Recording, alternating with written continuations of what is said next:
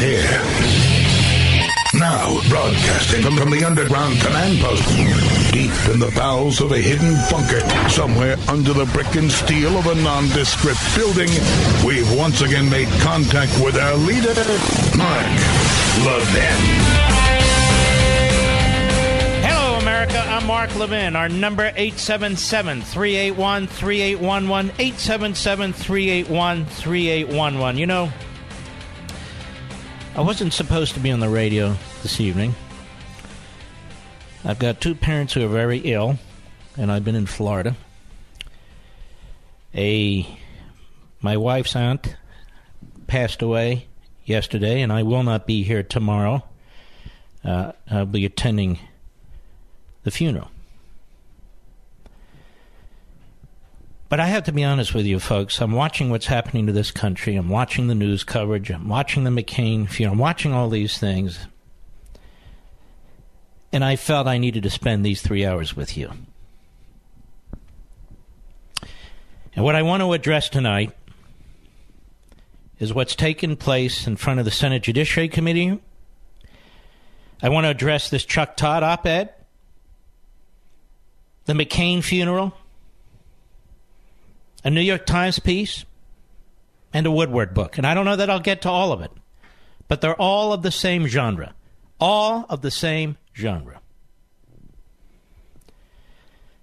Now, I'm watching these Supreme Court hearings as my wife and I are flying on JetBlue, and I'm listening to it. And I'm watching the Democrats. And I'm thinking to myself, they accuse Trump of destroying our institutions. They accuse Trump of changing that which is normal to abnormal.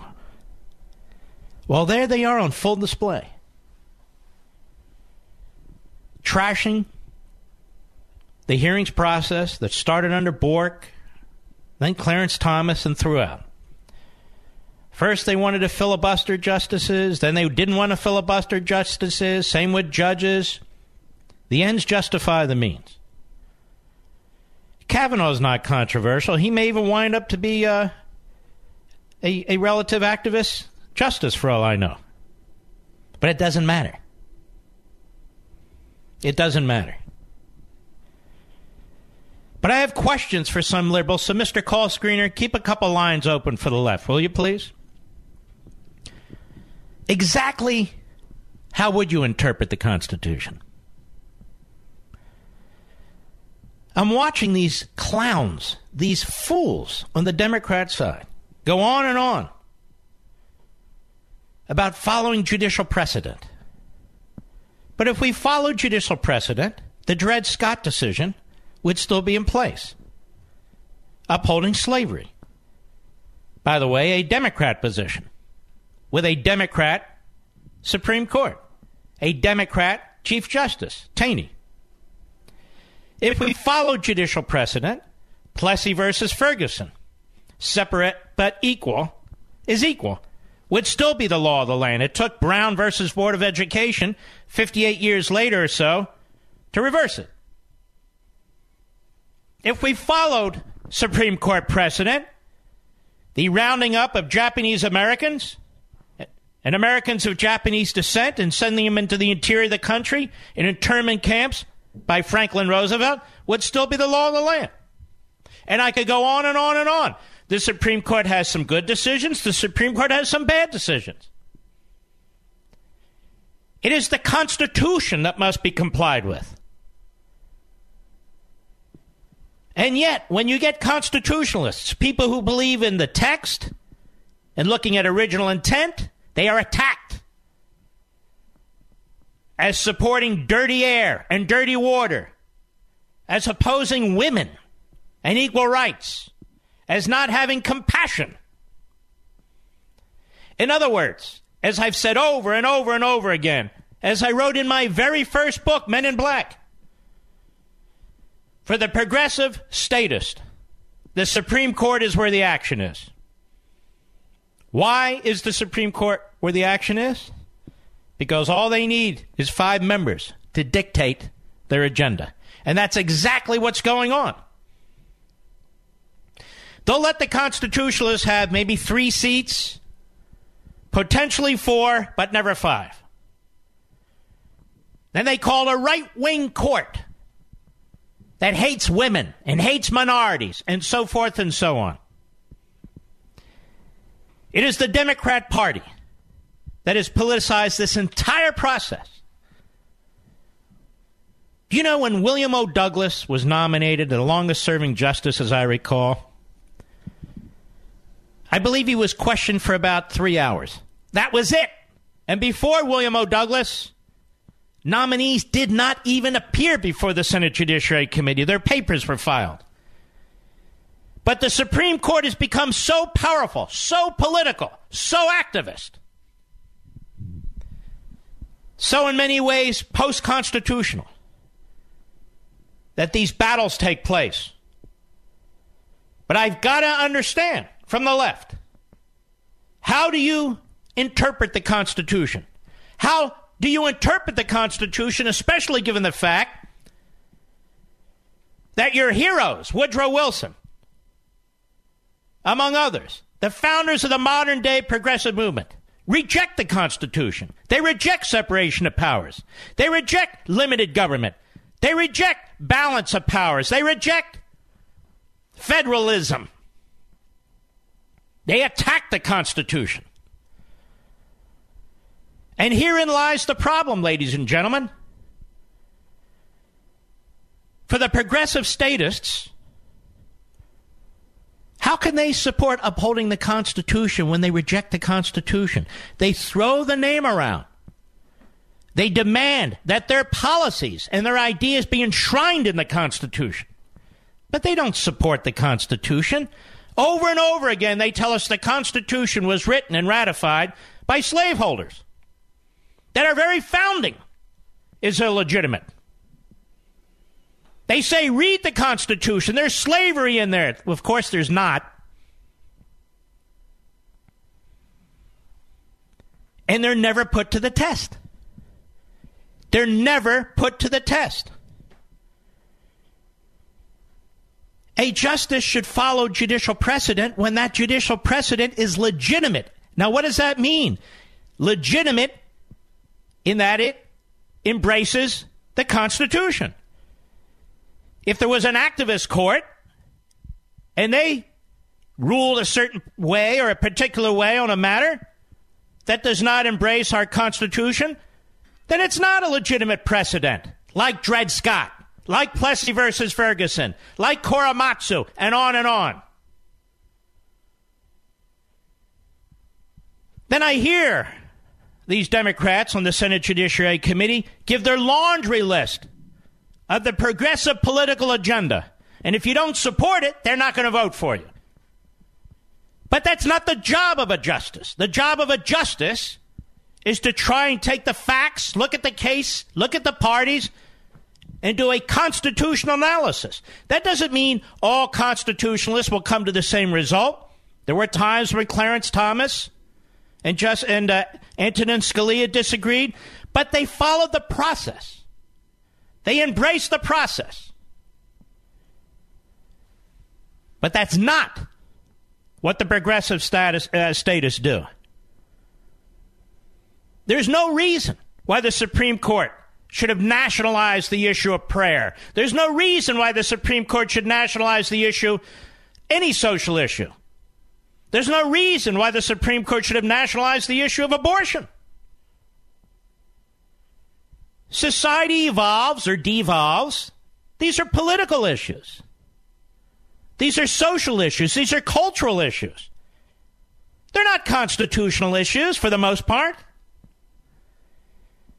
They are what I call constitutionalized, so the activists on the Supreme Court can get their hands on them and nationalize a policy and impose it on the rest of the nation.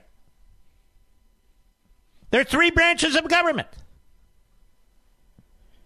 The weakest was supposed to be the judiciary. Now it's the most powerful. But what bothered me most about the hearings today wasn't even any of that. The Democrats on the committee telling us that this democracy faces grave threats because of the President of the United States. Grave threats. Our institutions have never been threatened. Not like this. All through the McCain week-long memorial. Seemed like 10 years worth. Same thing. Trump threatens our democracy. Our civility. Same thing. Now the Woodwork book. Trump is a dunce. Trump is scary. Trump is this. Trump is that. The entire institution of Washington and the elites, in every platform they can, in any forum possible, trying to convince you that Donald Trump is a threat to the fabric of this nation. Now, let's try and set some of this record straight. Whether you agree with Trump on everything or not is quite beside the point. It wasn't Trump who rounded up Japanese Americans and put them in internment camps. It was their great hero, Franklin Roosevelt. It wasn't Trump who tried to pack the Supreme Court by adding, 6 additional justices. That was their great hero, Franklin Roosevelt. Oh, and they're very, very supportive of Jeff Sessions now. President of the United States is threatening Jeff Sessions.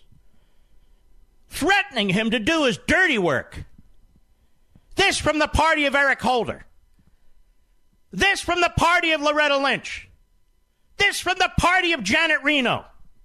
And I could go on and on and on. And I remember, as Chief of Staff to Attorney General Edwin Meese in the Reagan administration, we didn't get any lectures about stand strong, Department of Justice. Stand strong. No, it was Meese must resign. Daily attacks on the Department of Justice, day in and day out, and day in and day out. Oh, and you can't attack the Supreme Court. You can't attack the justices.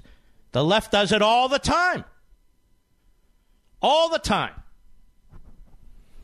To listen to this is so disgusting. They don't have enough documents, they say, ladies and gentlemen. Did you listen to these Democrats? Do they read much, actually? Even the questions they asked are written for them by staffers. They're looking down at their paper for their bullet points. They're looking down at their paper from their orders from Chuck Schumer. They want more documents, they say. They've already announced that they're going to oppose Kavanaugh. Half of them wouldn't meet with Kavanaugh. But they want more documents, they say. Except, of course, when it came to the IRS. Then they didn't want to know anything. Except when it comes to Benghazi. Then they didn't want to know anything. Except when it comes to the FBI interfering in our election. They don't want documents. They don't want to know anything. But Kavanaugh, they want to know all about Kavanaugh when he was serving as secretary to President George W. Bush. You know what the job of secretary to George W. Bush is? It's a paper pusher. Paper pusher. They see the Supreme Court as their Politburo, and they intend to protect the majority. If you understand the progressives and what they've written and what I wrote about them in Rediscovering Americanism, you know this is exactly what they wanted to create. An iron-fisted court at the top of the heap, more powerful than the other branches, where the elitists out of the Ivy League schools, they told us this, will be able to impose their will on this unruly country, this big unruly country. Screw the separation of powers in all the branches and so forth. Whether we win elections, they said, or lose elections, we will be able to advance the agenda. So the question is, for the left, how do you interpret the Constitution? Oh, it's living and breathing. Really? How many of you have signed living and breathing contracts? How many of you have living and breathing mortgages? How many of you have living and breathing car loans? And we're talking here about the law of the land. It's people who are living and breathing. That's why the framers created a limited document. Government isn't supposed to be ubiquitous. It's supposed to be the opposite. It's supposed to be the opposite. How can it be 9 justices that one justice, creating a majority of 5, can determine what a fundamental right is? One justice can determine what a fundamental right is. And the entirety of the civil society has no recourse. None. Is that what the Constitution says? No, it doesn't say that. Do you believe that the men who fought the revolution in this country would have created such an oligarchy? They didn't.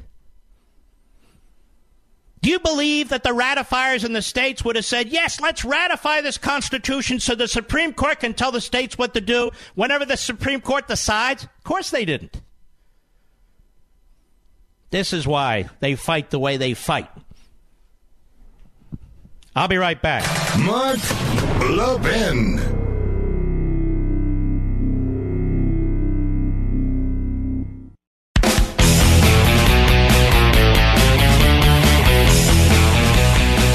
The Democrats want more documents. There's one document, though, that they reject, the Constitution. No, you don't. They want more documents. No. What about the document called the Constitution? Tell me, what have the Democrats done in the last half century to strengthen the United States Constitution? Who among them speaks out in defense of the United States Constitution? Which one of their justices, in their various opinions, have sought to uphold the Constitution? How can you be a progressive statist and support the text and the original intent of the United States Constitution? How can you possibly be, when in fact your entire ideology, your political ideology, condemns the Constitution, condemns the founders, condemns the framers, even condemns the Declaration of Independence? How is it possible that those Democrats on that committee are serious about upholding the Constitution? They're not. I'll be right back.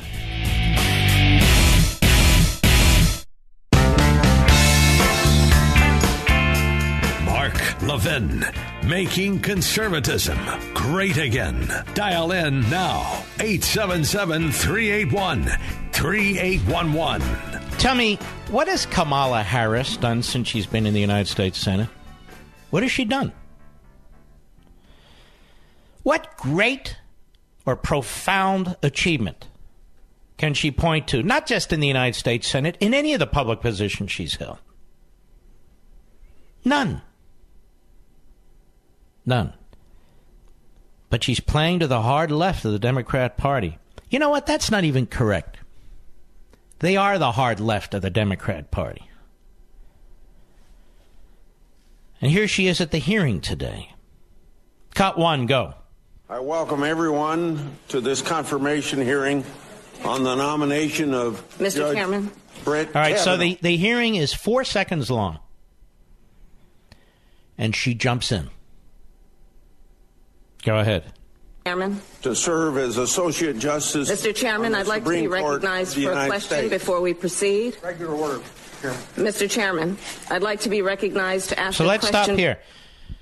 Oh, that Trump with his tweeting. Oh, the Trump with this, the Trump with that. Here she is, already violating several hundred years of protocol. The chairman has barely begun the hearing, and she's disrupting the hearing. This was the plan. She wanted to do it. They organized it. But you see, it's Trump who's violating the norms. It's Trump who's not following the rules, right? There she is. Kamala Harris, go. Proceed. The committee received just last night, less than 15 hours ago, 42,000 pages of documents that we have not had an opportunity So she's way out of order. She doesn't weigh her turn. She doesn't raise it properly through parliamentary rules and the rules of the committee. But it doesn't matter. Go ahead. or read or analyze. You're out of order. I'll proceed. We cannot possibly move forward, Mr. Chairman. I extend a very warm welcome to Judge Kavanaugh. We have not been given an opportunity to have a meeting. So what do you do in the United States Senate? There you are trying to run a committee, and you have a member who goes rogue. You have a member who's a protester, who won't follow the rules. For the whole damn week, we heard about civility. Oh, John McCain's civility. Everybody knows in so many ways in the United States Senate, John McCain was not civil. Let's be honest. I talked about it last week. The backbenchers have now joined in. He was a great military hero. He was a lousy senator. That's the truth. Day after day after day, we had to hear lies about part of his career. And now we see Kamala Harris. Look what she's doing. Very uncivil. Violating the rules, breaking the norms, but that's okay. Protest by the left, even by a senator, is fine. President tweets, oh, that's way out of order. He's not doing the norm, he's breaking the rules. All day long during these hearings, the Democrats were breaking the rules. Didn't matter. Go ahead. Ashley, nominee. Their two daughters. Mr. Chairman, I agree with my colleague, Senator Harris. Oh, and then I think that's Klobuchar, whatever the hell she calls herself. She jumps in. Oh, I agree. Now, they already organized this, as you'll see in a moment. I agree with my colleague. I really do. Go ahead. We received 42,000 documents that we haven't been able to review last night, and we believe this hearing should be postponed.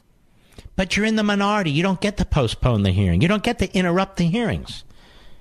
If you want to join the rabble-rousers in the crowd, then step down from the podium and go do it.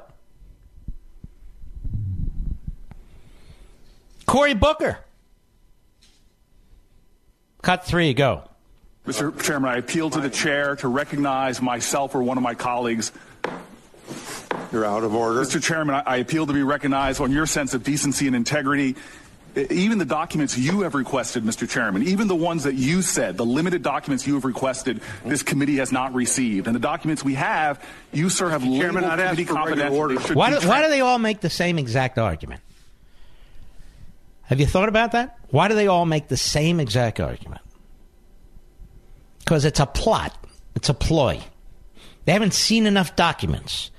Not one of them who's squawking is going to vote for him. Cory Booker's doing fundraising emails today.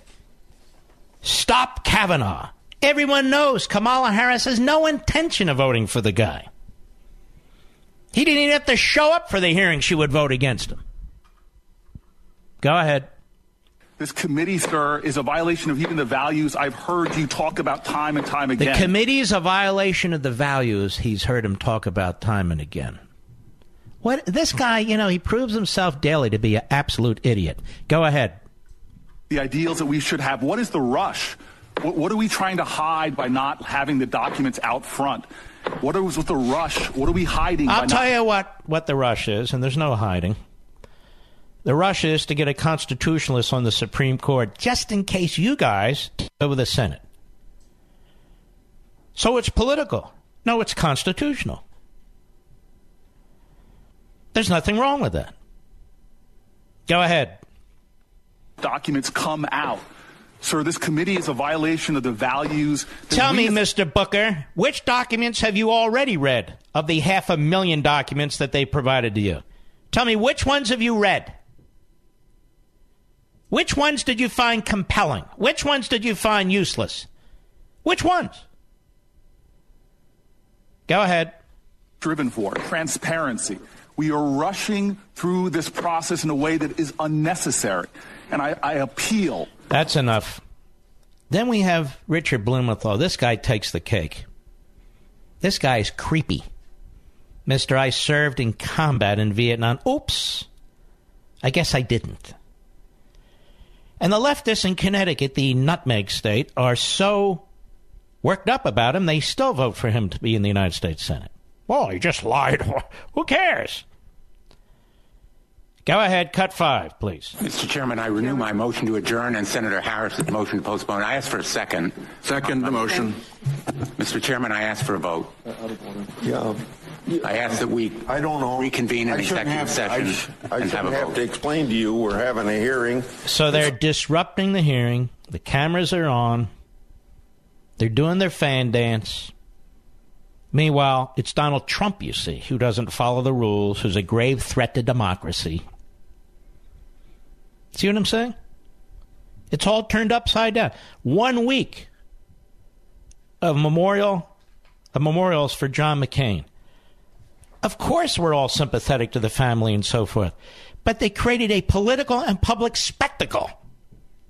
As I said last week, it was more about Donald Trump than it was the death of John McCain. Even the daughter goes on about it.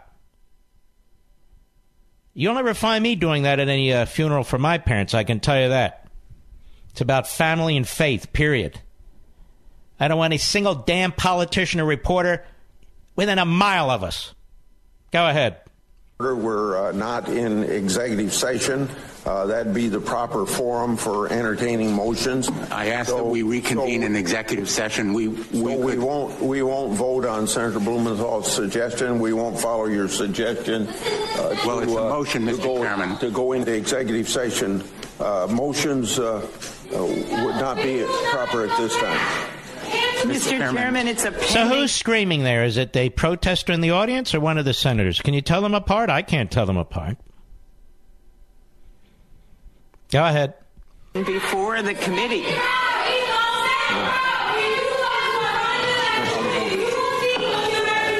So you see, this is what the Democrats want.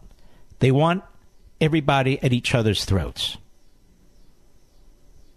Whether it's balkanizing based on race or balkanizing based on social issues or balkanizing based on economic issues, whatever it is, they want everybody at each other's throats. And then they blame Trump. They blame Trump. The media blame Trump for creating this environment. You know, I thought about this today. I was on the plane with my wife, Donald Trump. Donald Trump shows up at the first debate. And at this point, I was backing Cruz, by the way. Donald Trump shows up at the first Republican debate. Is he asked a legitimate question? Is he asked a policy question? Is he treated with respect? No. Megyn Kelly jumps right in. You said this about Rosie O'Donnell, and you said this about Rosie O'Donnell. So from the get-go, when the race began, when the first shot was fired in the air for the race to begin, it was, let's trash this guy. And that's the way it's been ever since. Nothing he does is reported. Nothing he does in sense of positive policy advances is reported. The economy's chugging along. There's been great progress made in rebuilding our military. Great progress made with the courts. Of course, the left hates that. And trying to secure our southern border. Great progress made in the Middle East and other parts of the world. But you don't hear about it. Instead, you're told he's this grave threat to our democracy by the very people who are undermining a Senate hearing for a Supreme Court justice. Go ahead. Mr. Chairman, if there is no vote on this motion, which has been properly seconded and which could be given a vote in executive session, this process will be all right, tainted. When we come back, and we will, the Democrat plot is revealed by Senator Tillis of North Carolina. And Dick Durbin has to confess. We'll be right back. Mark Levin.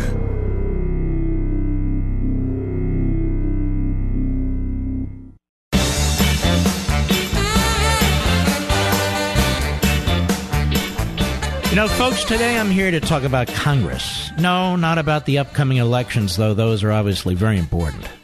I'm here to talk about Hillsdale's groundbreaking new online course, Congress, How It Used to Work and Why It Doesn't. And that title right there sums up why you need to take this course. Hillsdale College teaches, better than anyone anywhere, the Constitution and how our government is supposed to work. And in this course, you'll learn exactly what Congress should be doing and what it shouldn't, how it got to the state it's in today, and how we can start to restore a more constitutional Congress. The course is free to you, my listeners, and when you pre-register, you'll reserve your place for when it launches on Constitution Day, September 17.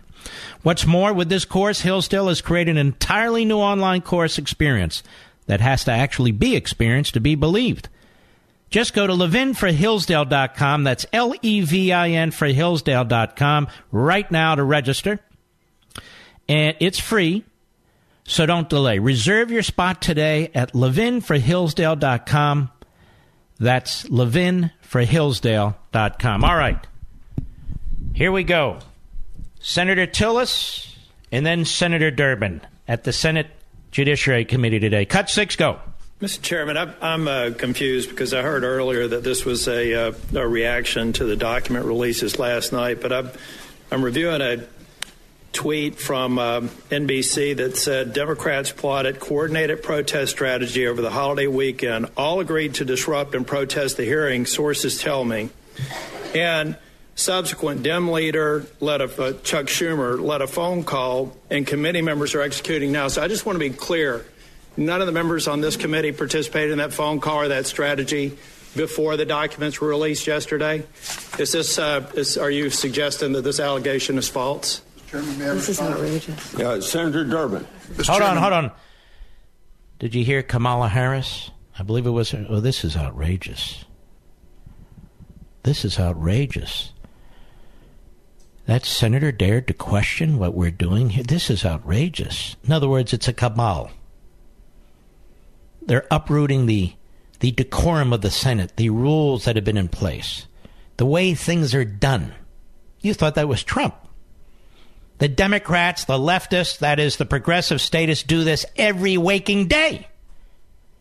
They disrupt the norm. They disrupt customs. They disrupt traditions. They disrupt our enshrined principles. That's what they do. That's why they exist. So when Trump fights back, or Ted Cruz fights back, or any conservative fights back, all of a sudden, there's something freakish about you. Go ahead. There was a phone conference yesterday, and I can tell you at the time of the phone conference, many issues were raised. One of the issues was the fact that over 100,000 documents related to Judge Kavanaugh have been characterized by the chairman of the committee as committee confidential. Now, let me tell you why a lot of these documents are committee confidential. Ladies and gentlemen, let me tell you why other documents haven't been turned over. And it is interesting. These are the same Democrats that when the Republicans are trying to get information out of the FBI, information out of the Department of Justice, information out of our intelligence agencies for interfering in our election, the Democrats defend the departments and the agencies against transparency. The reason why so much of this material isn't revealed is because when you are, and he was, counsel to the president for a period of time, that is a privilege that a president and a counsel have, one with the other. Executive privilege, and in some instances, attorney-client privilege. It is a privilege. Presidents have had that privilege from day one. Otherwise, no president can ever get counsel from his or her counsel if Congress has the right to get it. So it's a separation of powers issue. Hello, separation of powers issue. So while these demagogic frauds are barking and screaming and yelling about the Constitution, at every turn they seek to eviscerate the Constitution.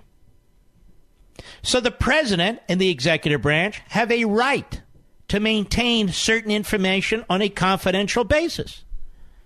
Not all information, but certain information. Go ahead.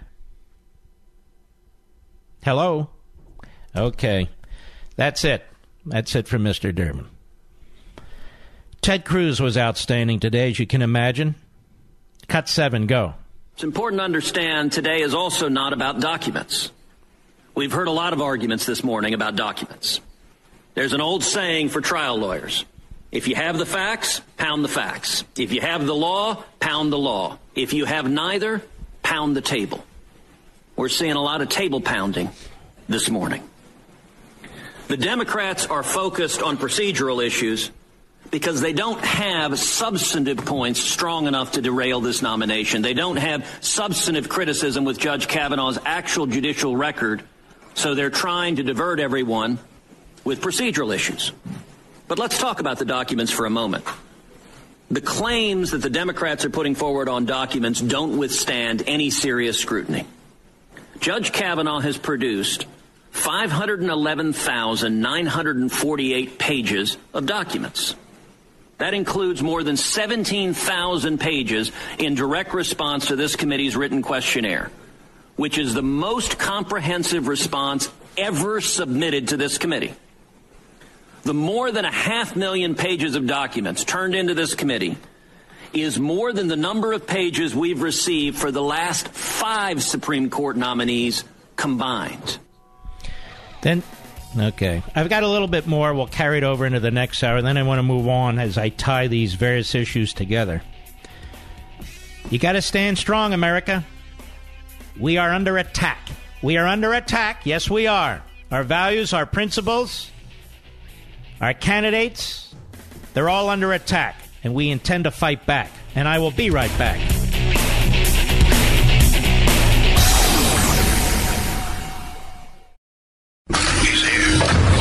He's here.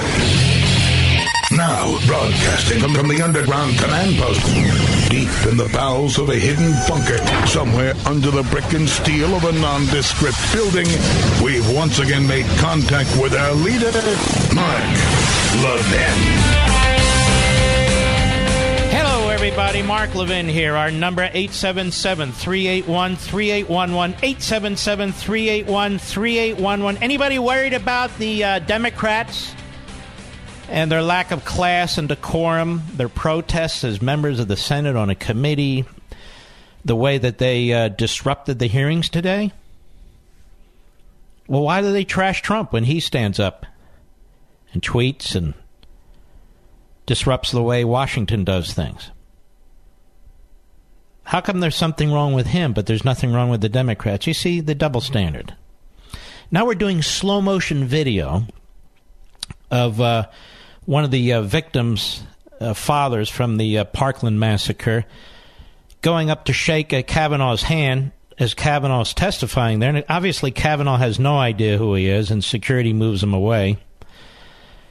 I don't know, folks. Seems like a very dangerous atmosphere in that committee room where people can just walk up to the Supreme Court nominee and conduct themselves this way. All right, a couple more, and then we're going to move along. Here is Anderson. Well, let's do it this way. Chuck Schumer at the West Indian Parade in Brooklyn, New York yesterday. I want you to listen to this because I want you to keep something in mind. It really is Chuck Schumer, Ted Kennedy, and Joe Biden who've destroyed the hearing process generally and the judicial hearing process altogether. Those are the three stooges. They destroyed it. So to hear Joe Biden going on and on about civility during one of the many seemed like infinite John McCain events is really incredible. Civility? So many lies were told during these memorial events. So many lies were told by so many liars during these memorial events. Chuck Schumer, listen carefully, talking to, some guy who comes up to him. Really, we don't know who it is.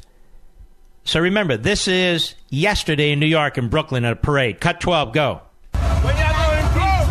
Sooner the better. Sooner the better. That's not answering the question. You got to get a few Republicans. We're trying. We're both. Democrats are on your side. Hey, when you going to impeach him? Meaning Trump. The sooner the better. The sooner the better. That's not a question. That's not answering the question. Well, we got to get a few Republicans. The Democrats are on your side. There he is, Chucky Schmucky Sleazeball Schumer. Anderson Cooper on CNN yesterday. To Norman Eisen, former Obama White House ethics czar. These are leftists talking to each other. This is the great a golden era of the media. Cut 14, go. Also, it's not to be minimized. He's feeling the heat from multiple investigations closing in. And this is not just about these two early allies of his. It's also about him. He wants to delegitimize the whole system because another thing I write about, democracy is more powerful than this. Oh, great, another author. Another genius. Hey. As like I write about, he wants to delegitimize the Obama guy. Delegitimize the whole shit. Now it's Obama, his IRS that goes after the Tea Party, right? It's Obama. It's his senior FBI officials who go after Trump. It's Obama, his senior intelligence officials and White House officials who unmask American citizens. It's Obama and Hillary, who put a phony application into the FISA court to secure a warrant.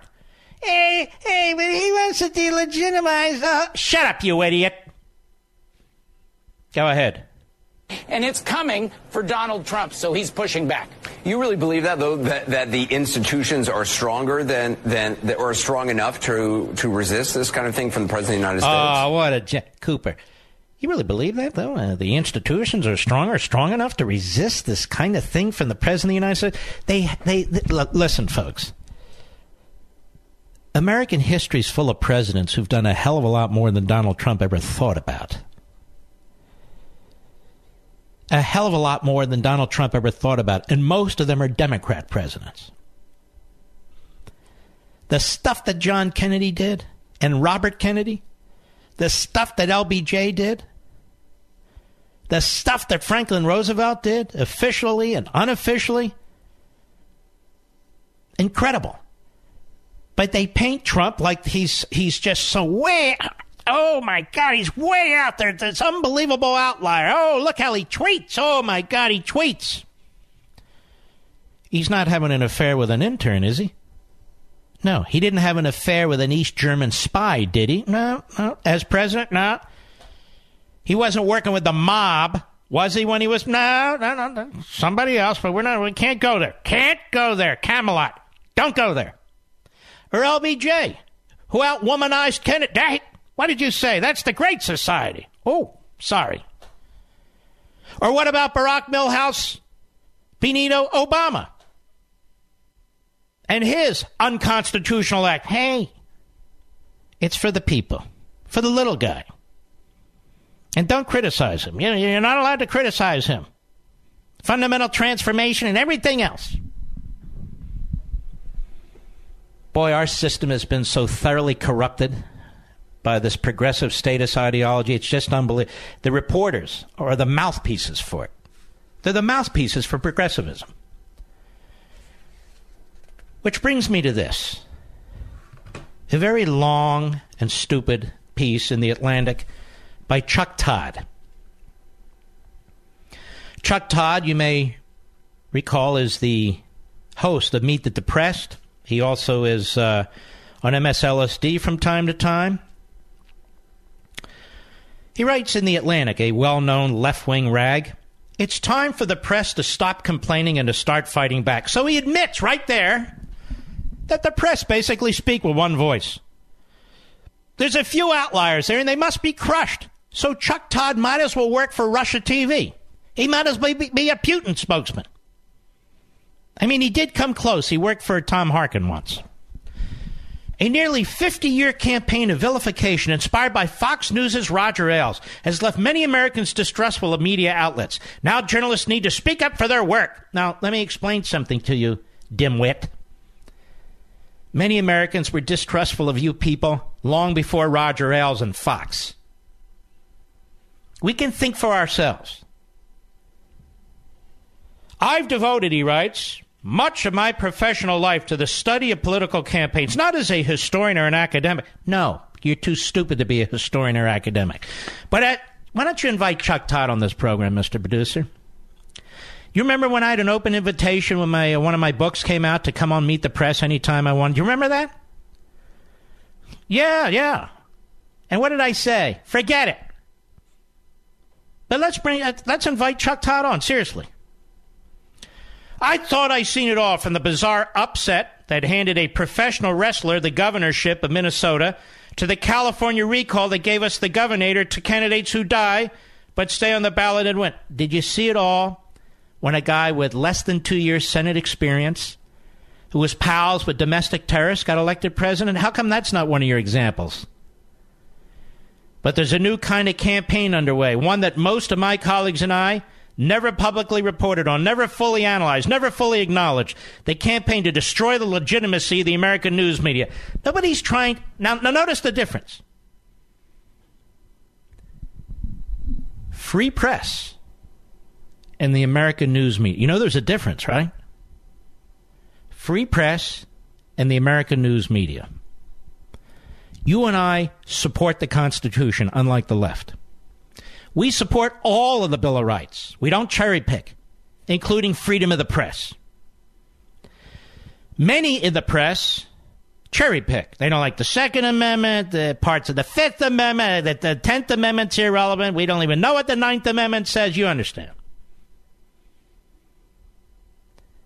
The legitimacy of the American news media is being questioned by the American people, not because of Trump, not because of Fox, not because of talk radio, not because of me, but because the clowns that work in the media. Let me ask you something. How do these people get hired? What are the standards? I mean, when you hire a teacher, there's certain standards. You hire a cop, there's certain standards. You hire a firefighter, certain standards. Hire an electrician, a plumber, certain standards. You got to meet certain, requirements, get certain certificates or license. How do you become a reporter? What are the qualifications? There are none. Who are the editors? I don't know. Who are the managing editors? I don't know. Who decides who's what? I don't know. No standards? Well, then how is it a profession? Just because they self-identify as a profession? Reporting is not a profession. I'm sorry. Editing is not a profession. It's a job. If you're an electrician, it's a profession. How do I know? There's certain requirements. There's certain standards. If you're a plumber, I know. If you're a truck driver, it's a profession. How do I know? There's certain standards, certain requirements. What are the requirements and standards for being a reporter on MSNBC? Name one. Or CNN. Oh, Mark, you must be anti-press. He goes on. These poor multimillionaire victims. Bashing the media for political gain isn't new, and neither is manipulating the media to support or oppose a cause. These practices are at least as old as the Gutenberg press. But antipathy toward the media right now has risen to a level I've never personally experienced before. Well, have you looked in the mirror? The closest parallel in recent American history is the hostility to reporters in the segregated South in the 1950s, and so, well, there you go. We're all racist. Chuck Todd has declared that we're all racists. So if you question you knew it had to be. If you question the media, you're like the Southern segregationists. Chuck, you're the Democrat. Those aren't Republicans. Then as now, that hatred was artificially stoked by people who found that it could deliver them some combination of fame, wealth, and power. Here we go with the nutjob conspiracy crap. Some of the wealthiest members of the media are not reporters from mainstream outlets. Figures such as Rush Limbaugh, Matt Drudge, and the trio of Sean Hannity, Tucker Carlson, and Laura Ingraham have attained wealth and power by exploiting the fears of older white people. Now, how does he know that? How does he know that? And how are they exploiting the fears of older white people? They are thriving financially. And we hear this all the time, by the way. Wasn't it Matt Lauer who was making like $15 million a year, Mr. Producer, or 20 or 22 million? Wasn't it something like that? And Charlie Rose making like 20 million a year? These guys are making 20 million, 22, 15, 5 million. They're making a fortune. What are they whining about? Much of the current hand-wringing about the rise in press bashing and delegitimization has been focused on the president, who, as every reporter in America sadly knows, Every reporter in America, sadly knows, has declared the press the enemy of the people. How many times did Trump say, I said the fake press? But like much else in the Trump era, Donald Trump didn't start this fire. He's only spread it to a potentially more dangerous place. The modern campaign against the American press corps has its roots in the Nixon era. President Richard Nixon's angry foot soldiers continued his fight against the media even after he left office. That's not true. It started in the Nixon era? That's not true at all. Actually started with John Adams.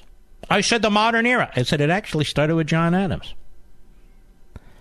Chuck Todd, you got to be careful how you say that guy's name fast. You might say a cuss word by accident. Chuck Todd. The Sedition Act. The Sedition Act, which was obviously supported by the Federalists and John Adams, and helped cause his defeat, eventually, long battle, by the Republicans and Thomas Jefferson.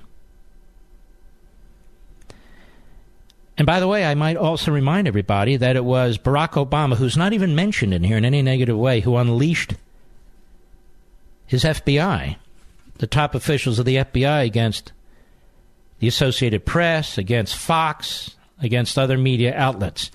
But somehow this misses Chuck Todd's very curious investigative mindset. Roger Ailes, who went on to help found Fox, was the most important of those figures. His sustained assault on the press created the conditions that would allow President to surround himself with aides who argue for alternative facts and announce that truth isn't truth. Now, you see, this is the problem, Chuck. Truth isn't truth. We know exactly what Giuliani meant. Your low IQ can't keep up. He's saying that even if somebody testifies and they believe what they're saying is absolutely truthful based on their memory, and somebody else testifies and they believe what they say is absolutely truthful based on their memory, truth isn't truth. That's what's meant. Without Ailes, a man of Trump's background and character could never have won. You understand that, America? Chuck Todd is telling you that without Roger Ailes and Fox, Donald Trump could never have won. And yet, without NBC, ABC, CBS, MSNBC, and CNN, Obama could never have won. Roger Ailes was the godfather of the Trump presidency. This is supposed to be a reporter. So I want to get Chuck Todd on here. I want to ask him what the standards are, where they're written. I want to ask him, is he a reporter or a commentator when he writes things like this? I want to ask him about his Democrat background and that of his wife and how he can maintain his objectivity. I want to get into all this. Because it's a funny thing. He names a lot of people in this. Did you notice, Mr. Producer? But he doesn't name me. So I assume he must like me. I mean, he did give me the open invitation to come on his program anytime I want. Anytime you want, come on the round table, Mark. Chuck, you have an open invitation to come on my program. And as Chuck Schumer would say, the sooner the better. I'll be right back. Mark Levin.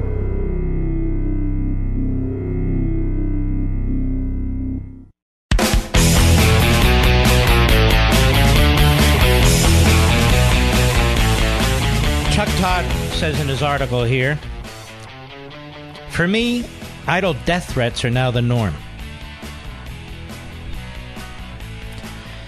You know, I receive death threats, right, Mr. Producer? Mr. Producer doesn't even know all the death threats I receive. Yes, a gentleman was dragged into court a couple months ago. There are others. But I don't talk about it on the air. I don't write about it. As if the left is responsible for it, or the media are responsible for it, or my opponents are responsible for it. It's utterly irresponsible to do that. You know, when I do a book signing, we have 2 or 3 bodyguards there. Same with Rush, same with Sean, same with others. He says nothing here about Antifa. You know, he talks about the Fox guys and how they've influenced you to be angry and hateful and all the rest, right? Has he looked at the hosts on MSNBC? Has he looked at the guests on MSNBC, his sister station, which are absolutely sickening? No, he hasn't. Chuck, you're invited on the program. 30 minutes, that's all we'll do it for an hour. I'll be right back.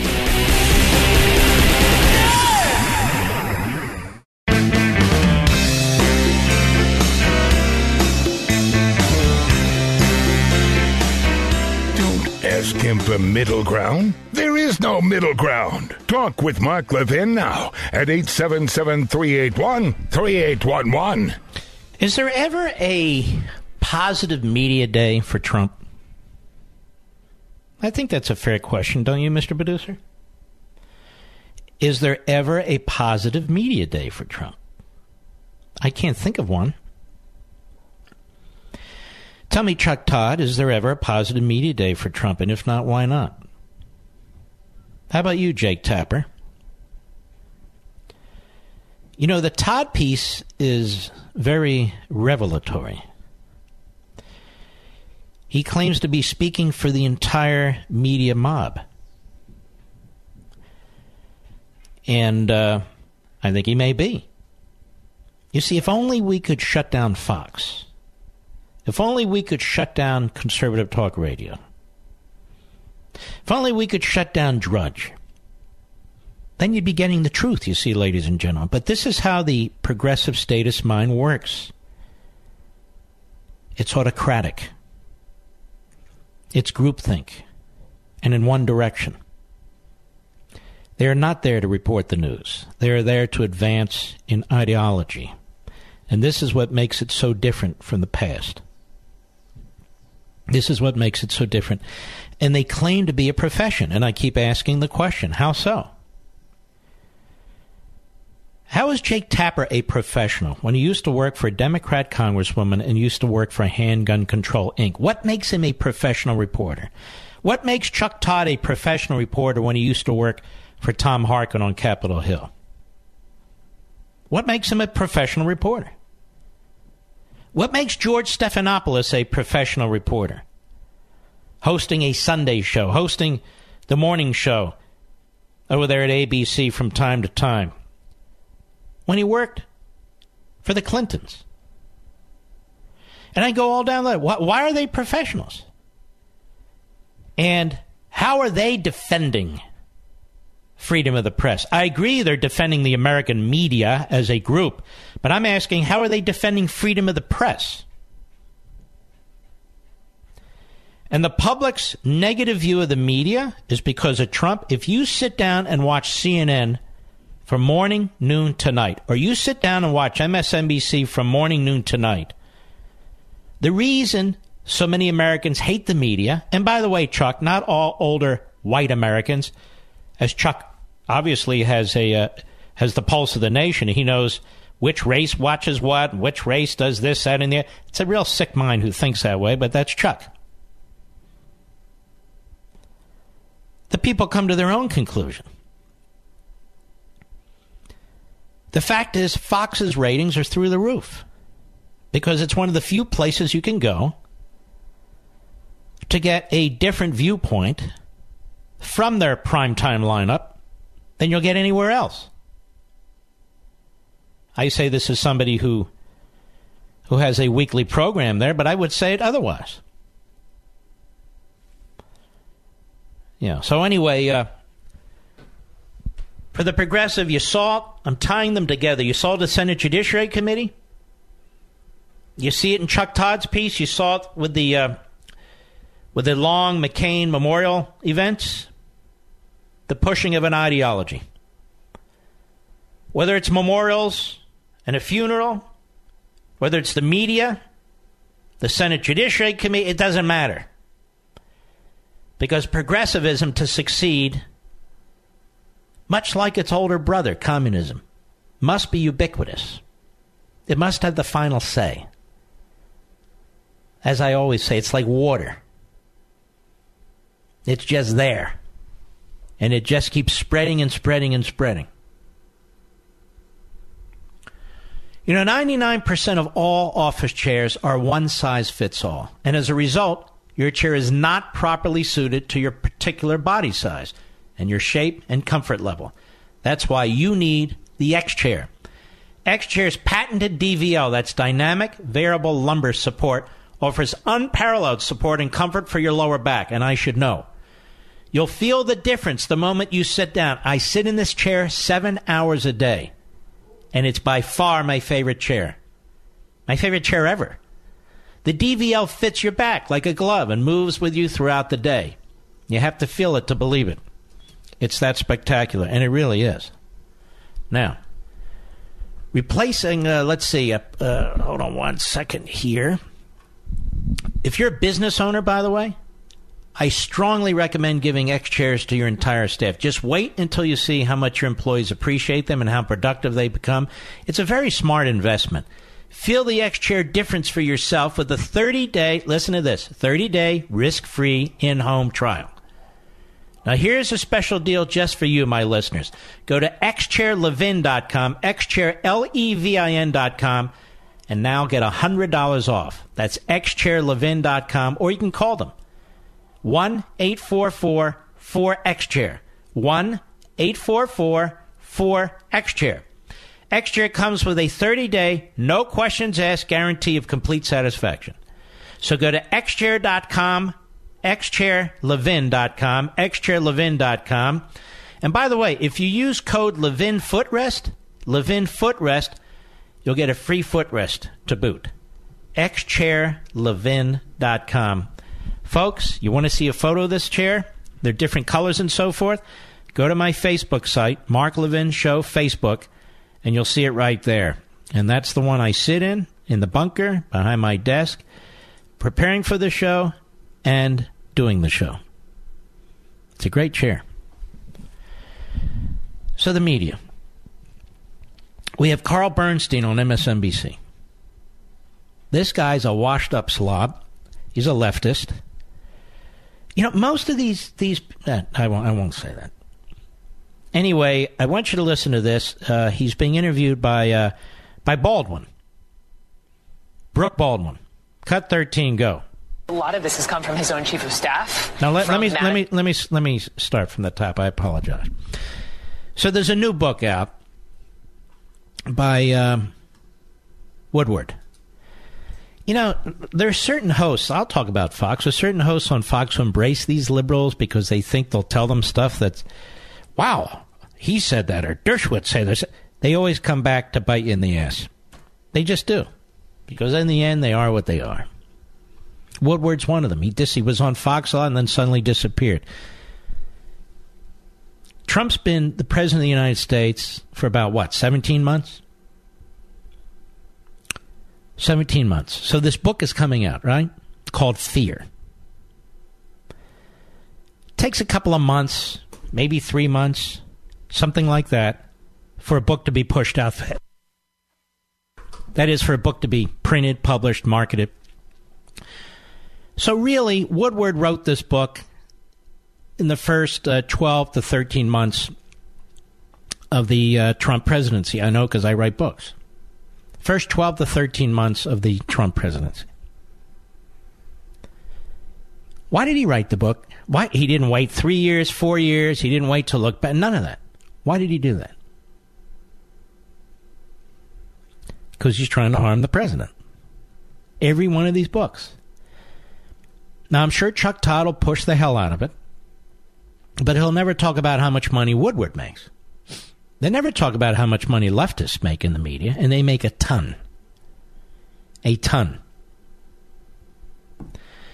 So he has these quotes in this book from Mattis, from Dowd, from Kelly. Every single source is anonymous. Anonymous. This is what he does. He's done this in the past. He did it to Bill Casey. Claimed that he had interviewed Casey by his bedside as he was dying. Casey's wife, now widow, said no, he didn't. That's a lie. If you or I wrote a book filled with anonymous sources, no publisher would ever run with it. None. General Mattis, lawyer John Dowd, General Kelly have all said that the quotes that have come out today attributed to them are not correct. They're false. They're fantasy. They're fiction. How the hell do you get to write a book like this? Every time I write a book, I have 200, 250, 300 footnotes. I don't have anonymous sources. You know how easy it would be to write a book like that? You know, writing this book on Kamala Harris, and I have 27 sources. But they'd never publish it. Nobody would ever believe me. So Woodward's out there. This is the latest one. It's almost like these publishers have one coming out every month, every 2 months. Omarosa. We heard from her for how long? Michael Wolff. Heard from him for how long? Oh, yeah, we got all kinds of books being written now. In order to, defend us from this grave threat to our democracy. So Mattis and Dowd and Kelly have all said, no, it's not correct. We didn't say those things. And here's Carl Bernstein on MSNBC today. Brooke Baldwin is the supposed professional host. Go ahead. A lot of this has come from his own chief of staff, from Mattis, as you just pointed out, and who knows what happens with their futures. The concern would be if there is a true travesty. Wait. Who knows what happened to their futures? Well, Kelly's still chief of staff. Mattis is still Secretary of Defense, and they deny what's in the book. Baldwin. May I call you Baldwin? Go ahead. Realm of national security, Carl, and these people are replaced by yes men or women. Now, you see, according to Chuck Todd, this is a real reporter, Brooke Baldwin. According to Jake Tapper, we're in the golden age of journalism. And we have a real professional here in Brooke Baldwin. A lot of this has come from his own chief of staff, from Mattis, as you just pointed out, and who knows what happens with their futures. The concern would be if there's a true travesty in the realm of national security, Carl, and these people are replaced by yes men and women. Wow. What a professional. Go ahead. What happens then? Well, what happens when the person isn't there to swipe off? The first thing is, if this is not a warning sign going off to the Congress of the United States, to the Republicans of the Congress of the United States, saying, first of all, we must protect Mueller's investigation. First of all, why is he still on air? Given his lies with Lanny Davis. Or why isn't he at least wearing a scarlet letter on his forehead, an L for liar? See what I mean? See what I mean, Chuck? Chuck Todd, may I call you Chuck? In the golden age of journalism. Go ahead. Secondly, we cannot blindly follow this president and his incompetency. Well, I tell you, everybody's blindly following this president and his incompetency. He's achieved a hell of a lot, don't you think? With the economy, with the military, with the courts. And I think, ladies and gentlemen, this is part of the problem. They don't like what he's achieved. Go ahead. Is a theme throughout this book, and his recklessness and his disconcern for the national interest. Well, is this guy just sitting around flubbing out lines out here? And his recklessness and his disconcern for the national interest in favor of his own interest? This is a reporter? Go ahead. In favor of his own interest, it is time for the Republicans to say, the Trump presidency is a national emergency. A national emergency. So what do? Call out the National Guard, Carl? What national emergency? The Trump presidency is a national emergency, folks. This is a reporter. This is a reporter on, I guess it's CNN, right? It's a reporter.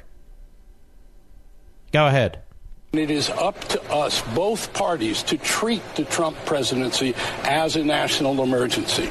We're just getting at the surface of what's in Really? And I wonder what reporter Baldwin's going to follow up with. Go ahead.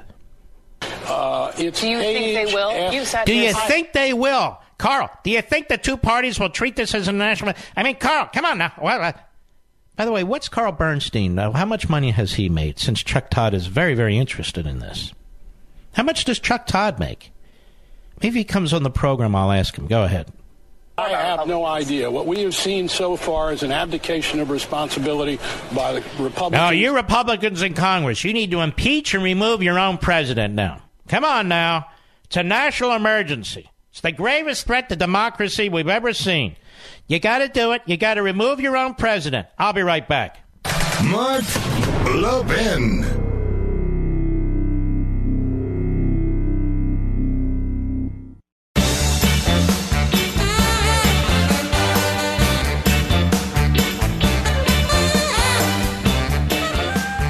I've had my share of mechanics calling me saying they found something wrong that needs replacing when I've taken my car in for, say, an oil change. Those supposed surprise high repair bills are terrible, right? Especially when you're not covered by a manufacturer's warranty anymore and you're paying out of your own pocket to fix them. That's why I strongly encourage you to get extended vehicle protection from CarShield. If your car has 5,000 to 150,000 miles, CarShield can save you from paying for high repair bills. Replacing your engine or even a simple sensor can cost thousands. When you're protected by CarShield, you can have your favorite mechanic or dealership fix your car. It's your choice. CarShield also provides 24/7 roadside assistance and a rental car while yours is being fixed for free. Not that your car is being fixed for free, the rental car. Get covered by the ultimate in extended vehicle protection. Get CarShield. Call 800-CAR-6100 and mention code Levin, or visit carshield.com and use code Levin to save 10%.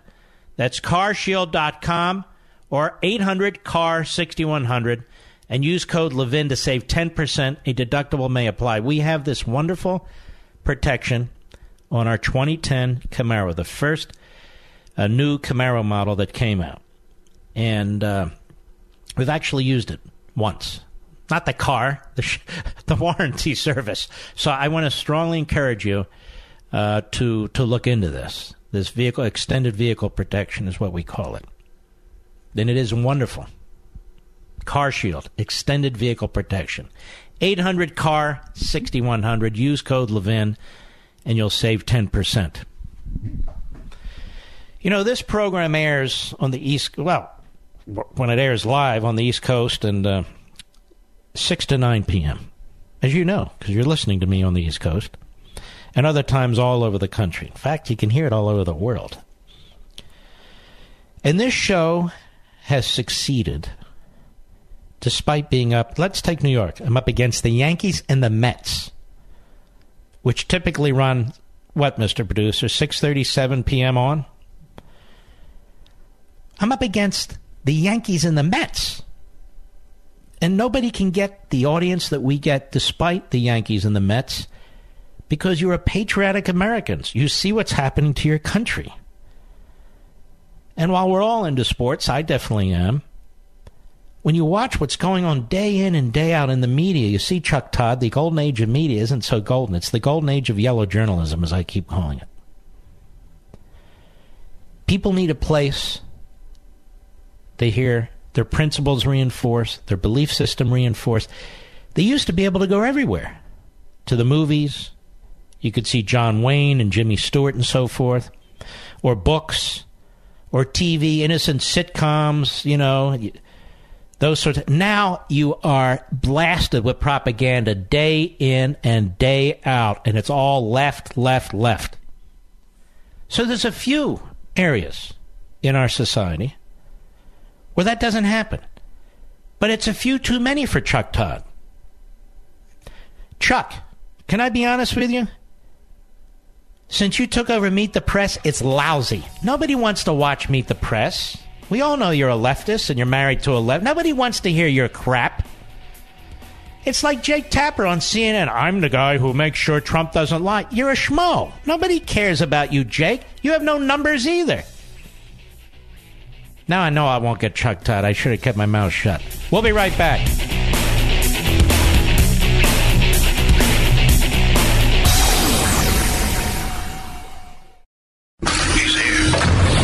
He's here. Now, broadcasting from the underground command post, deep in the bowels of a hidden bunker, somewhere under the brick and steel of a nondescript building, we've once again made contact with our leader, Mark Levin. everybody. Mark Levin here. Our number 877-381-3811. 877-381-3811. You know, even the analysis of what went on today in the Senate Judiciary Committee, the language is not correct. It's like a political campaign. You know, if Kavanaugh should succeed in being confirmed, that would move the court to the right. What does that mean? It doesn't move the court to the right. It's the constitutional system. I don't understand. Move the court to the right. We seek constitutionalists. It's not a political ideology. Or move it to the left or move it to the right. No. There is a constitution. And then there isn't a constitution. The debate needs to be made properly. The arguments need to be made the right way. It's not a question of moving the court to the right, like some political event. It's a matter of selecting individuals, confirming individuals who become justices who will follow the Constitution. So it's pro-Constitution or anti-Constitution. And this is what I keep saying. Oh, you don't understand. I've been a commentator for 35 years in this town. I don't care. So you're not moving it to the right. That's New York Times pablum. Right, Chuck Todd, during the golden age of journalism? I just want to make sure. Mark, why do you keep using the golden age of journalism? Because Jake Tapper said it's the golden age of journalism, so he must be right. I have to assume he's right. All right. There was a blockbuster piece in the New York Times. Even though they're spinning it by Kenneth Vogel and Matthew Rosenberg, these are leftists, but that's okay. Ooh, wait a minute. Real journalists, because Roger Ailes wouldn't want me to call them. Anyway, and here's the title. Agents tried to flip Russian oligarchs. The fallout spread to Trump. All right, so that's kind of an innocuous headline. Then you start reading. It's a long piece. This is from the other day, over the weekend.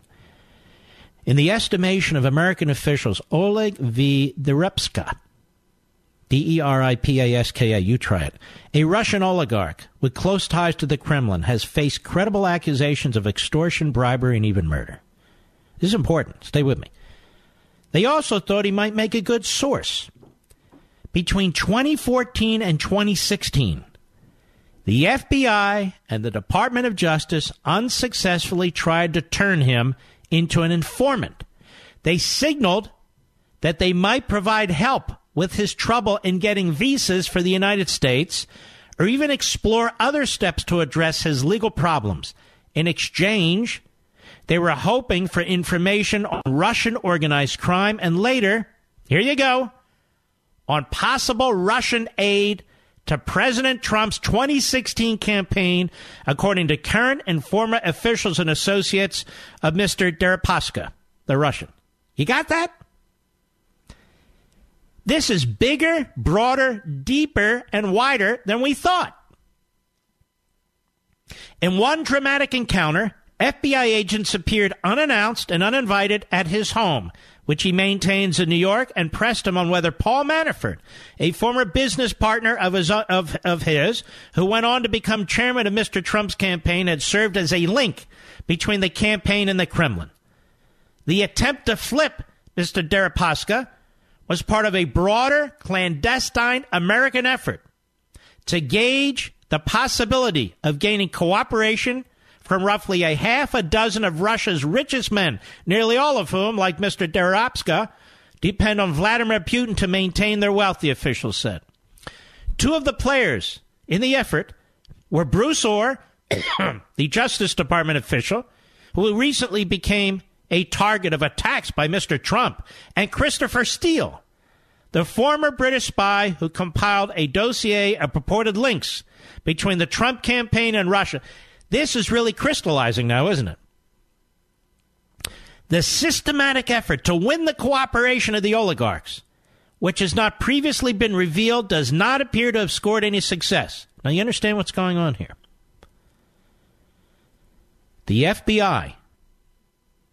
with Mr. Orr and Mr. Steele are pressing this Russian oligarch and other oligarchs to give them dirt on Trump and the Trump campaign. And in exchange, they might issue a visa or visas that he wants. Mr. Mueller, if you have half a brain cell left, if you have any self-respect whatsoever, you know you're investigating the wrong people.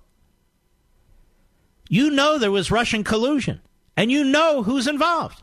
Even the New York Times is spewing it out. Now, they're going to spin in a minute, but pretty amazing. And in Mr. Deripaska's case, he told the American investigators that he disagreed with their theories about Russian organized crime and Kremlin collusion in the campaign.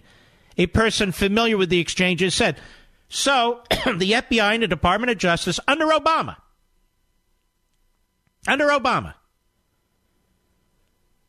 pressing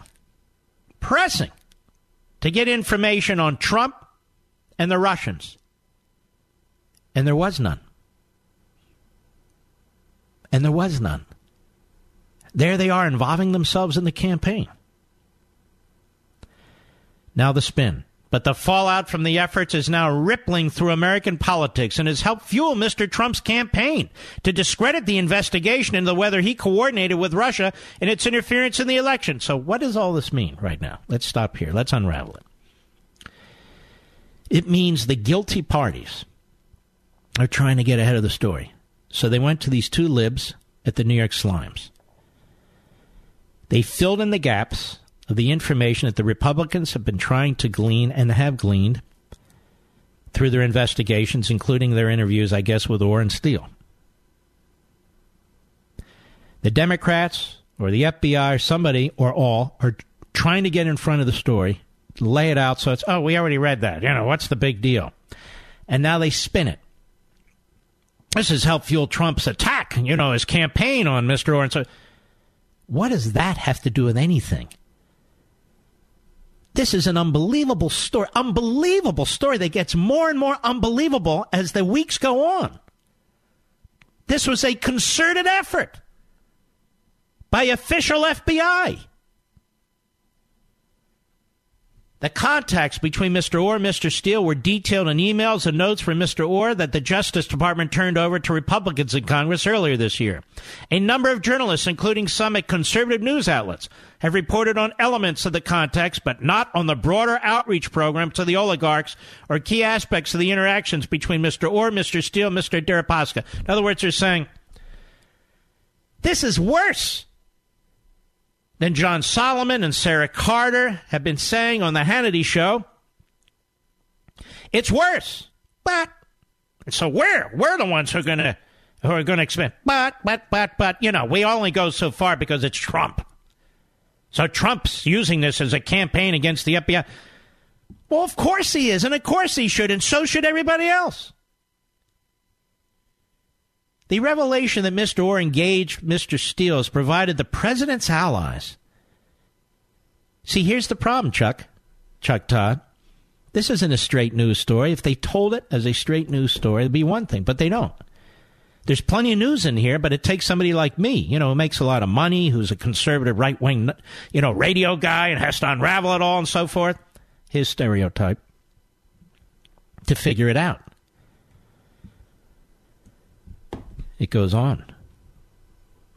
Well, Mr. Steele did discuss the research that resulted in the dossier with Mr. Orr during the final months of the campaign. Current and former officials said that Mr. Deripaska was the subject of many of the contacts between the two men between 2014 and 2016. Not to bore you, so what they say later in this rather long story is, you see, their contact with this Russian actually predates Trump even announcing for his campaign. So they're trying to help Orr and Steele. They've got a problem, these left-wing reporters at the New York Times. These guys want to get ahead of the story. That is, the leakers. They want to get ahead of the story to get it out there before somebody says, gotcha. But then they want to pull back a little bit and say, but what's the big deal since we actually were building these relationships before the Trump campaign? And by the way, Trump's now using this to attack us. It doesn't matter if the relationship predated Trump announcing for President of the United States. It evolved into getting Trump. It evolved into getting Trump. We now have a dossier through the back that was used, funded by the Hillary campaign and the DNC, funneled through the same FBI apparatchiks to get a warrant, a phony warrant, really, on Carter Page as a way to get into the campaign. We now know they had a spy in the campaign.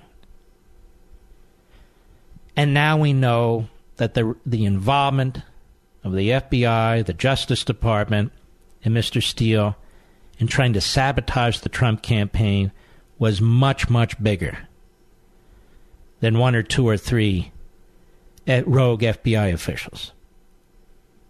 The New York Times says so. Even though they won't conclude what I conclude, but the facts take you where the facts take you. This is pretty amazing. And it's received almost no attention.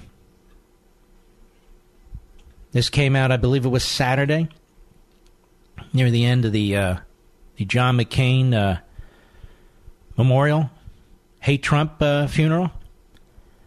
It's been kind of drowned out now that we have the phony Woodward book and the spectacle of the Democrats disrupting the Senate Judiciary Committee. But this is a big deal. I'll be right back. Mark Levin.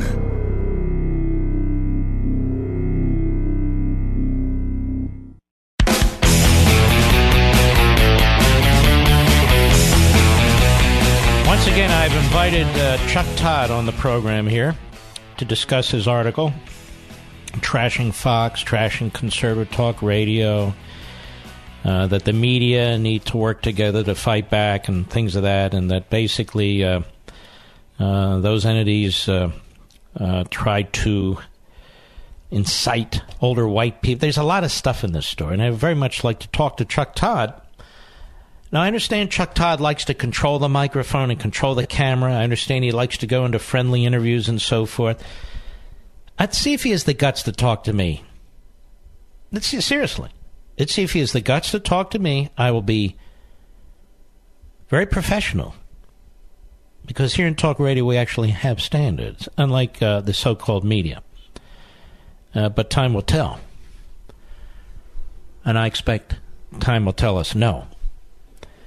The same Chuck Todd who gave me an open invitation a couple of books ago to come on his program because he wanted to get his ratings up. I'm telling you the truth. Several people contacted me. His office contacted my publisher. I said, no, I don't think so. And by the way, if his answer is yes, if he'll come and meet the press, I'll say fine, as long as I can bring my camera crew, or as long as it's live with no editing, because I'm up to that game. 60 Minutes has been doing that for nearly half a century. So we're well aware of that. Here's some news you will not hear from Chuck Todd or Jake Tapper. I went back and I started looking at this. Look at the Trump administration. Look, what have they done in 17 or 18 months? Well, you've heard some of this, right? 4 million jobs created since the election. They have created almost 500,000 manufacturing jobs. Economic growth, as you know, this last quarter hit 4.2%. Unemployment claims are at a half-a-century low. This is big stuff. African-American unemployment, the lowest rate ever recorded. Hispanic unemployment, lowest rate ever recorded. Asian-American unemployment, lowest rate ever recorded. Got that, Chuck? Not all white males. Women's unemployment, lowest rate in 65 years.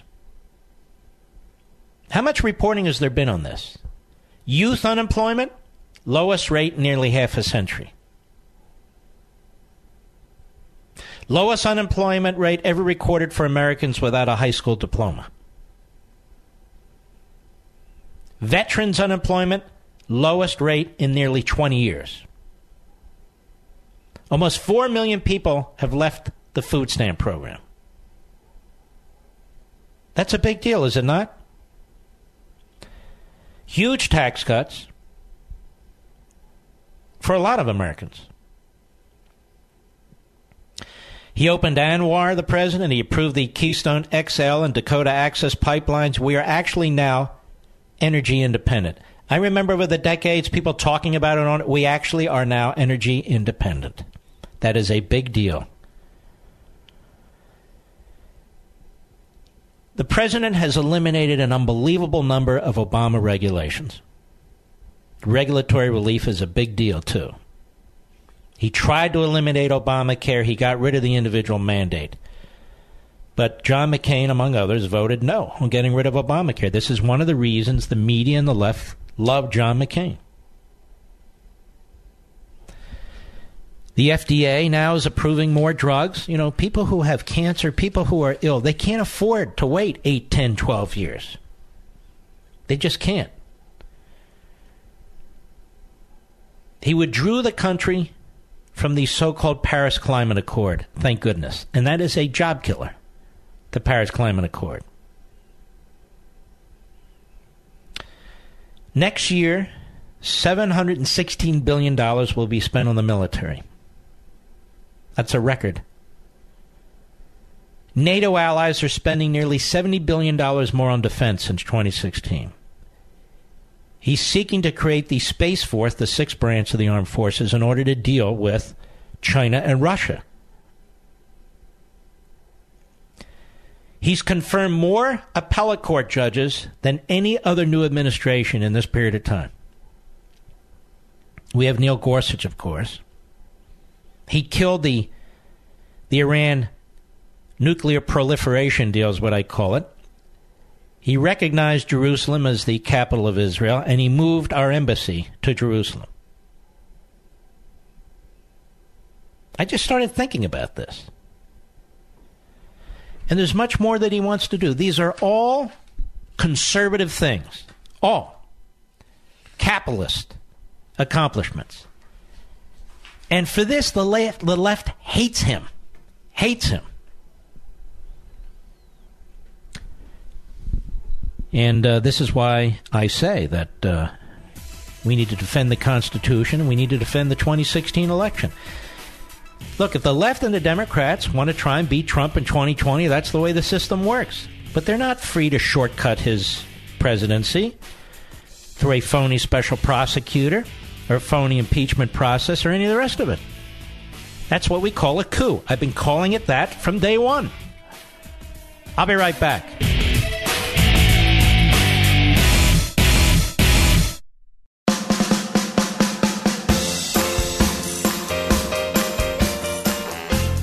If you turn off your radio and open the window, you can probably hear him straight from the studio. Call Mark Levin at 877-381-3811. You know, when an emergency strikes, what's your first impulse? If your answer is run to the grocery store, well, guess what? Chaos, empty shelves. How do you avoid this? You got to think ahead. It's that simple. You got to plan today. You have to prepare now. One very practical place to start is storing up some food in your home. Now, I trust and use My Patriot Supply for my food storage. You can too, so you'll be ready for earthquakes, hurricanes, it's hurricane season, long-term power outages, and more. Now, here's a great special that makes it very simple. Each person in your household should have a 2-week emergency food supply from My Patriot Supply. These kits are only $75 right now and contain 92 servings of breakfasts, lunches, and dinners. Take action. Call 800-294-2325 or go to my special website, which is preparewithmark.com. The food lasts up to 25 years in storage. Meals come packed in a rugged, slimline tote, too. Only $75. Rest tonight knowing you're prepared.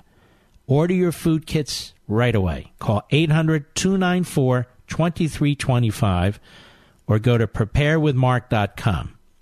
That's 800-294-2325 or go to preparewithmark.com. Let me ask you folks a question. This Kaepernick, it's back in the news.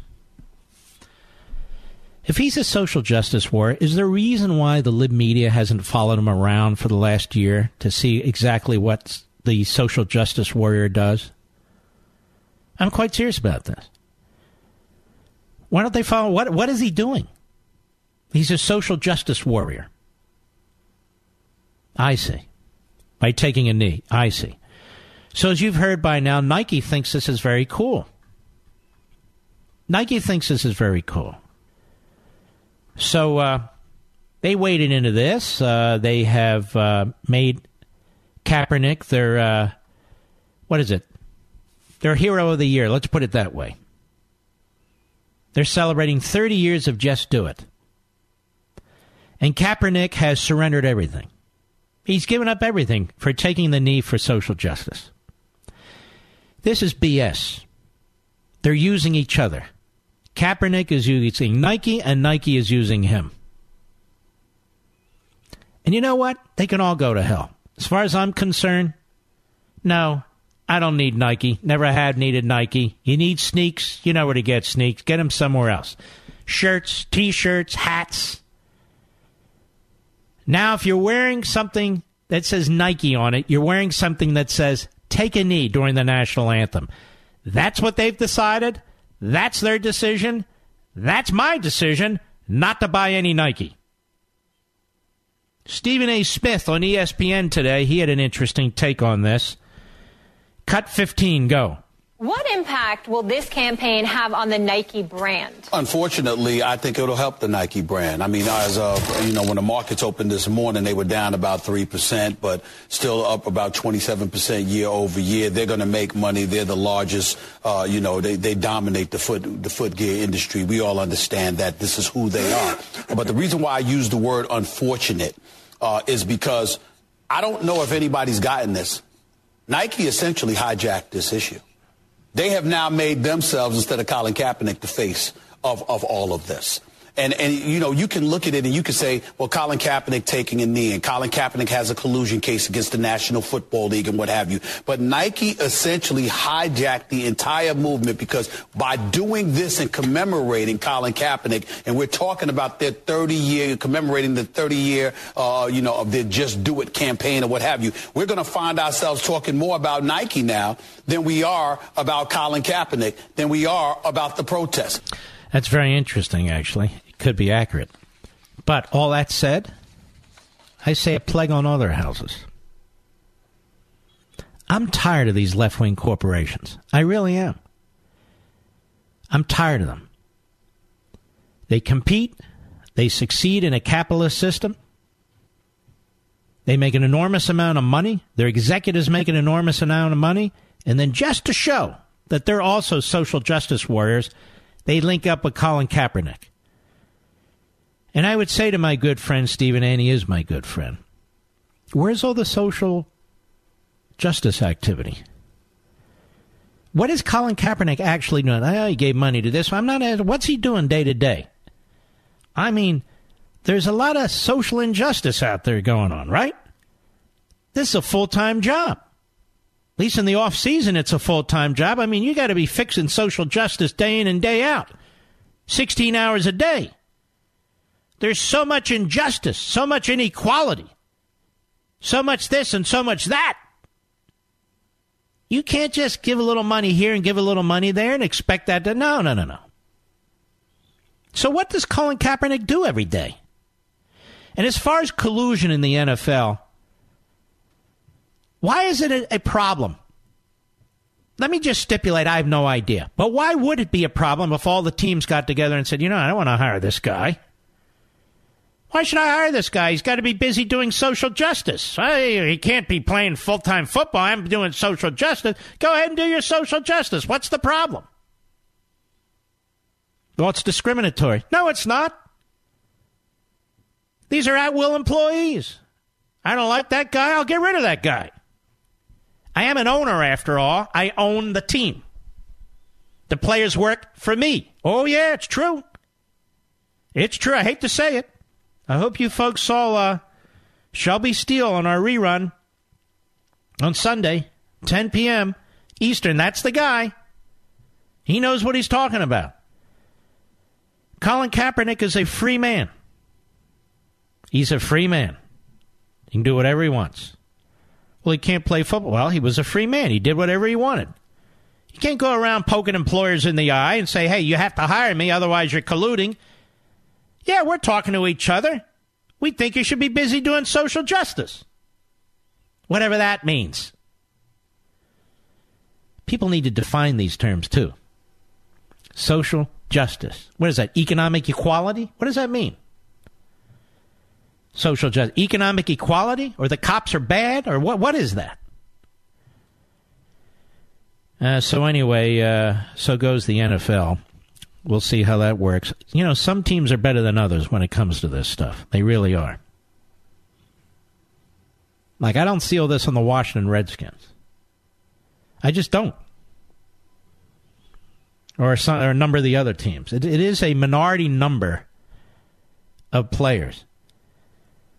But no, I'm not going to buy any Nike stuff. Why should I? Then again, they're poking me in the eye. They're poking everybody in the eye. This is what they choose to do. Great. But it's not just Nike. Colin Kaepernick wants this too. He wants to be in the news all the time. His 10 seconds, 15 seconds. What are we now, year 3? All right. Let's see who's out there who wants to speak on what issue. Let us go to Jeremy, Chicago, Illinois, on the Mark Levin app. How are you? Hello? Hello. Hi, I think he just answered my call. Yes, he did. Go right ahead. Okay. Yeah, but I just want to talk about, first of all, thanks for taking my call. You're welcome. And I found it like a lot very interesting that, you know, the liberals and the media, like the further we get into the presidency, the more radical, the more desperate they get in trying to take down and thwart the presidency. And I thought it was very interesting, like the whole double standard thing you're talking about. I thought it was very interesting, and I just kind of wanted to underscore that point. Well, Jeremy, let me ask you a question. There you have the Democrats, to a man and woman on the Senate Judiciary Committee, throwing tradition out the window, throwing class out the window, trying to sabotage the hearings, and all we hear is that Donald Trump doesn't play by the rules. Exactly, and this whole double standard, you know, and if you call them out on this double standard, you know, you like Hitler, you're a racist, you're a misogynist, you're all this and that. But then, you know, you can't ever call out the progressives and the media and Hollywood for what they're doing. Well, you obviously were influenced by Roger Ailes. I know. All right, Jeremy, thank you for your call, my friend. Matt, Wichita, Kansas, the great KNSS, go. Mark, it's a pleasure to talk to you. I kind of echo the sentiments of the last caller. I'm a stay-at-home dad. My wife and I own a small business, which happens to be a liquor store in Newton, Kansas. We do not quite $3 million a year. I'm a stay-at-home dad. That has nothing really to do with it, other than the fact that I get to hear a lot of this Kavanaugh crap. I get to hear a lot of the Fox News stuff. I stay home. He's going to preschool now. I'm very fortunate for that. And you hear this, and no one that I know, literally, agrees with it. Like, they're mad about it. Like, what are these people talking about? And the more you talk to them, they get angry, and they want to vote even more for Trump nominees. Well, let's hope. Let's hope that happens. I mean, I'm hoping. All right, Matt, thanks for your call. We'll be right back. Mark Levin.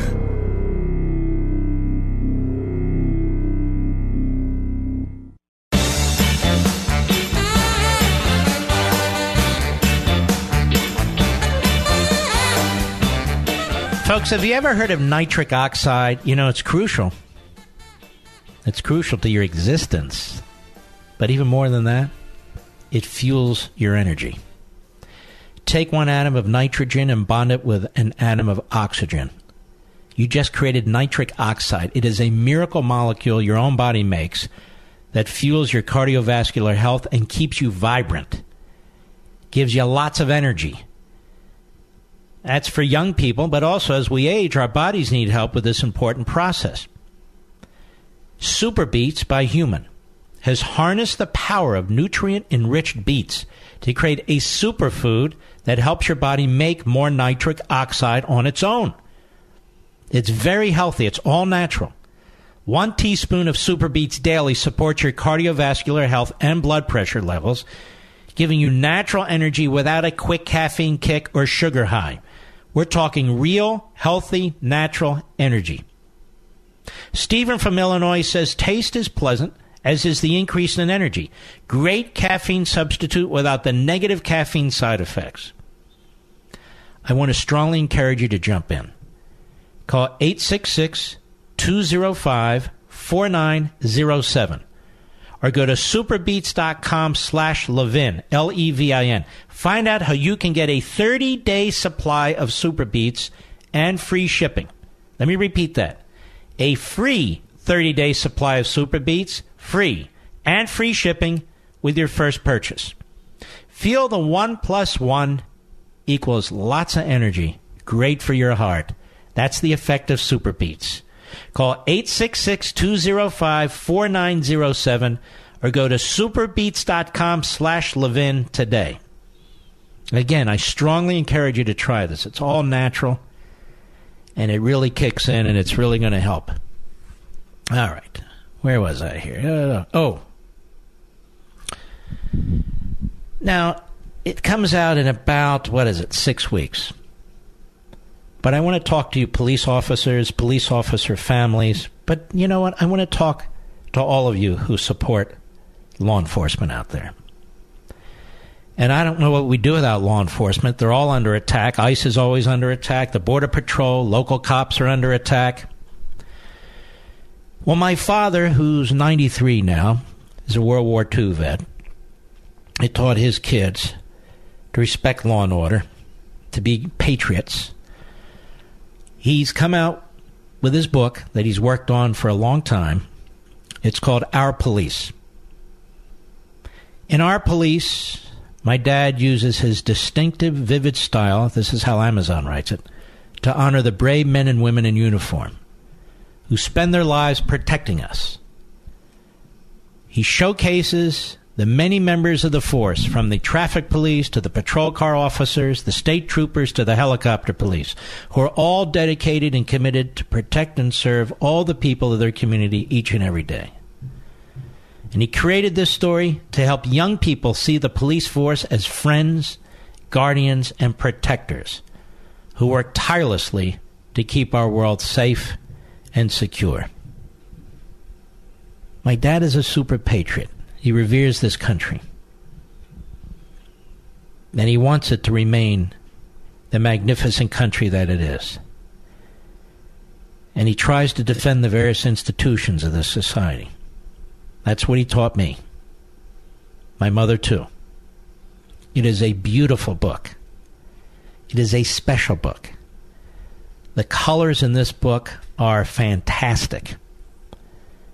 And I don't know if you know, the children's books are much more expensive and difficult to produce because of all the colors and the thickness of the paper that's used. So it actually goes through the binding process several times, more than, say, than a book that I write. And the hardcover is $18.99. And you can pre-order your copy now. You can go to Amazon.com or any of the bookstore online services, or just go to Mark Levin Show Facebook or Mark Levin Show Twitter. But I wanted to mention this today so you can get a head start and pre-order your copy. You can see a picture of it online. It is absolutely beautiful. If you purchased any of his other books about Abraham Lincoln's Gettysburg Address, or Abraham Lincoln's second inaugural address, Malice Toward None, they're just magnificent books. Also, his book Proverbs is a beautiful book as well. But this one, I think, is really the top of the line. Again, it is beautiful. He does all the illustrations himself and all the wording himself. So he wants to celebrate the brave men and women in blue, our police force, your police force. You go online, Amazon.com, or, as I say, any of the online purchasing platforms. It's simple. It's called Our Police by Jackie Levin. I'm very proud of my father, very proud of my mother. And this is just an absolute beautiful addition. If it's, I think the ages, I would say, people might say maybe 4 to 10 years old or 3 to 10 years old, something like that. But it's a beautiful book to have in your home. Well, you can get it as a Christmas gift, a Hanukkah gift, or not a gift at all. Just because it's a cool book. All right. Yes, I have cool parents. I really do. Let's continue, shall we? Frank, Raleigh, North Carolina, the great WEEB. Go. Hello, Mark. Last time we spoke... Frank, I just gave you a big intro. Are you still there? Did you fall asleep? I'm still here. Is Frank there, Mr. Producer? I'm still here, sir. I guess not. I can't even hear Mr. Producer. How about Kathy in Bend, Oregon? Kathy, are you there? I am here. All right, Rich, I'm not hearing anything in my headphones. Yeah, something that we have a technical problem is what we have. Because I can't hear a thing in my headphones, and I don't know why. All right. There's a piece in the New York Times. It's called, What's the Point of the Supreme Court? It's a good question. And oddly enough, it's written by somebody who I would consider a liberal. Yep. Are we done, Mr. Producer? I can't hear. All right, bye, folks. See you on Thursday.